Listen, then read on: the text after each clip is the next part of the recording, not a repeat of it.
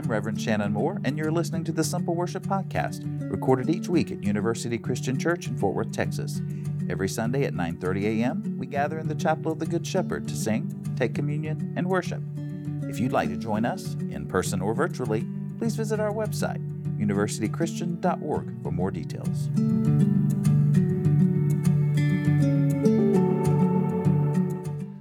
So today we're going to be looking at Matthew chapter 2, the first 12 verses. But before we talk about Matthew, I want to go back a little bit and talk about one of the prophets in the Old Testament. That's the prophet Micah. Micah is best known for what? Anybody know Micah 6:8? I guess Micah's not that well known. You know what it is, Stephanie? Yeah, it's the what does the Lord require of me but to, walk humbly, do justice. Yeah. That's probably the most famous scripture from Micah. And now that's your homework, to memorize Micah 6:8. So the next time I ask that, everybody will say it. But in the fifth chapter of Micah, there's another prophecy that we often hear around this time of year. It was written, Micah wrote this around the late 8th century BC, and it was a tumultuous time. And as I was thinking that, I thought, aren't most times tumultuous? It just seems like all times are tumultuous. But Israel had been split into two kingdoms, Israel and Judah. The Assyrians were attacking everybody.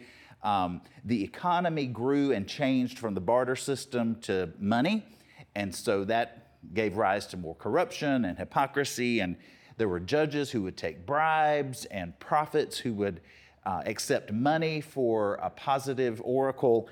And so Micah describes a lot of the stuff that's going on with God's people in this book.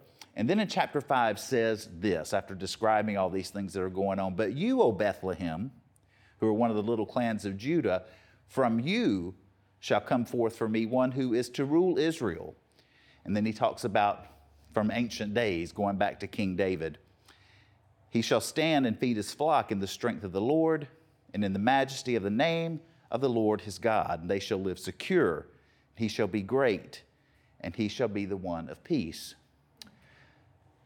So Micah is foretelling this long-awaited Messiah that we always talk about when we mention God's people, and this covenant that God had and has with the Israelites, later the Jewish people. Micah is reminding them that this covenant that God made with Abraham way back at the beginning of the Old Testament is still valid, that God is still with them. God is working with them and through them, even as everything seems like it's under threat. So he's saying that this new covenant is going to be fulfilled, that the child will be born in Bethlehem, not Jerusalem, and that unlike the Assyrians and all of these powerful people who are using force and violence to take over other kingdoms, that this will be a leader of peace. And he uses these pastoral images of a shepherd because King David was a shepherd. And so it's all of these connections between David and this soon-to-come Messiah. So keep that in mind as we listen to today's reading. Now, it's from Matthew. We've spent some time looking at the different versions of the Christmas story throughout these past few weeks. And we looked at Luke's version, where there's, the shepherds and the angels and the stable and no room at the inn and all that sort of feel-good stuff. But in Matthew's version, we don't have any of that. We have Mary becoming pregnant by the Holy Spirit, an angel appearing to Joseph in a dream and telling him it's okay, this child is of the Holy Spirit. She has the baby. Not a big to-do around the birth in Matthew's gospel. And then we get to this, Matthew chapter 2. "In the time of King Herod, after Jesus was born in Bethlehem of Judea, wise men from the east came to Jerusalem asking, 'Where is the child who has been born King of the Jews? For we observed his star at its rising and have come to pay him homage.' When King Herod heard this, he was frightened, and all Jerusalem with him. And calling together all the chief priests and scribes of the people, he inquired of them where the Messiah was to be born. they told him, "In Bethlehem of Judea, for so it has been written by the prophet, you, Bethlehem, in the land of Judah, are by no means least among the rulers of Judah. From you shall come a ruler who is to shepherd my people Israel." Sound familiar? Then Herod secretly called for the wise men and learned from them the exact time when the star had appeared. He sent them to Bethlehem, saying, "Go and search diligently for the child, and when you have found him, bring me word, so that I may also go and pay him homage." When they had heard the king, they set out, and there ahead of them went the star that they had seen at its rising, until it stopped over the place where the child was. When they saw that the star had stopped, they were overwhelmed with joy.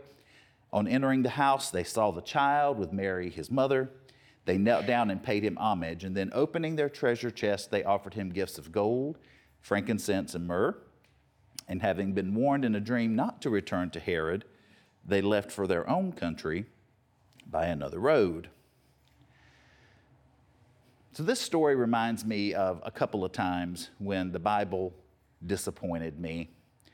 I got my Bible from the church in elementary school, like so many people do, and I was very excited because I searched diligently for the wedding ceremony. "Dearly beloved, we are gathered here," because I thought I would be able to read that along with the preachers on TV who would do weddings and stuff.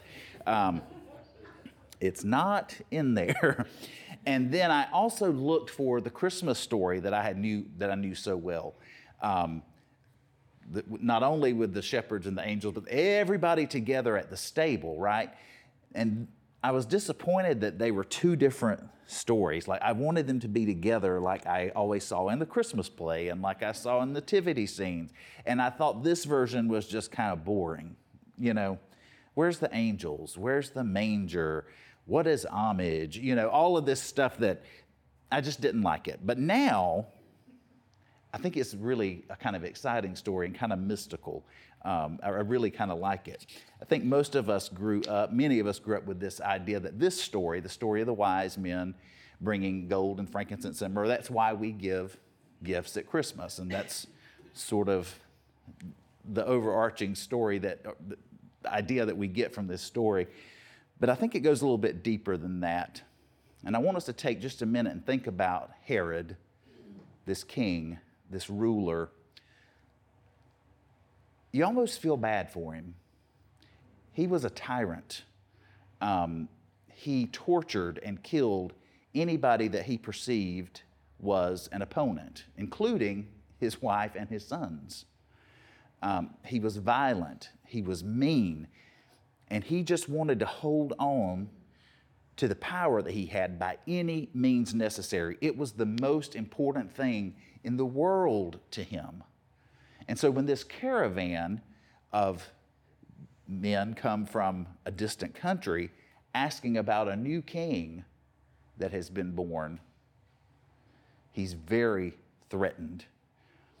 The scripture says that he was terrified, and all Jerusalem with him. And I've always wondered how all Jerusalem knew what was going on at that moment. But I think the idea is that everybody in Jerusalem knew that if Herod is upset, we're all in trouble. And we got to keep him happy or we all suffer. He might kill us. He might torture us. He may tax, who knows what he will do to us. So he calls together his religious experts, the scribes and the chief priests, and said, what's the deal with this Messiah, with this new king? Where's he supposed to be born? They had the answer immediately because they're religious experts. They knew Micah. I bet they knew Micah 6:8 too. But they knew that Messiah was to be born in Bethlehem. So they quoted the scripture and they told him. So then Herod calls the wise men and sends them there, lies to them about his intent, and says, you go, find out where he is, and then come back and tell me where he is, because I want to pay homage to him too. But he wants to kill him. He wants to destroy him. He wants to get rid of this competition, this infant competition. And then we know that story. The wise men go, they find the baby, The star leads the way, they give their gifts, and then a dream warned them to not go back to Herod, so they went back another way. But a couple of things stand out to me as I read this story, hear this story yet again this time of year. Primarily, Herod's terror at losing his power, going to any length, any device, deception, murder, whatever, to hold on to this thing that he treasures so much, his power. Why is that so important to him? What would happen if he lost his power? And I wonder if we do some self-examination, if we have any of that in us. What do we hold on to? What's the most important thing to us? What can we not live without? And how far would we be willing to go to hold on to it? The other thing that stands out to me is the inability of the religious leaders to see the sign of the birth of the Messiah. They had the knowledge, right? They knew exactly when asked, where is he to be born? Bethlehem, because we know the scripture. But they didn't see the star that these foreigners had seen. These people from another country, another region, another religion who saw it and were curious enough to follow it. Maybe the religious leaders had waited so long for a Messiah that wasn't coming, didn't seem like he was ever going to come, that they just weren't looking for it. Or maybe they were so focused on keeping Herod happy that they didn't even think about it, because their focus was on keeping Herod happy.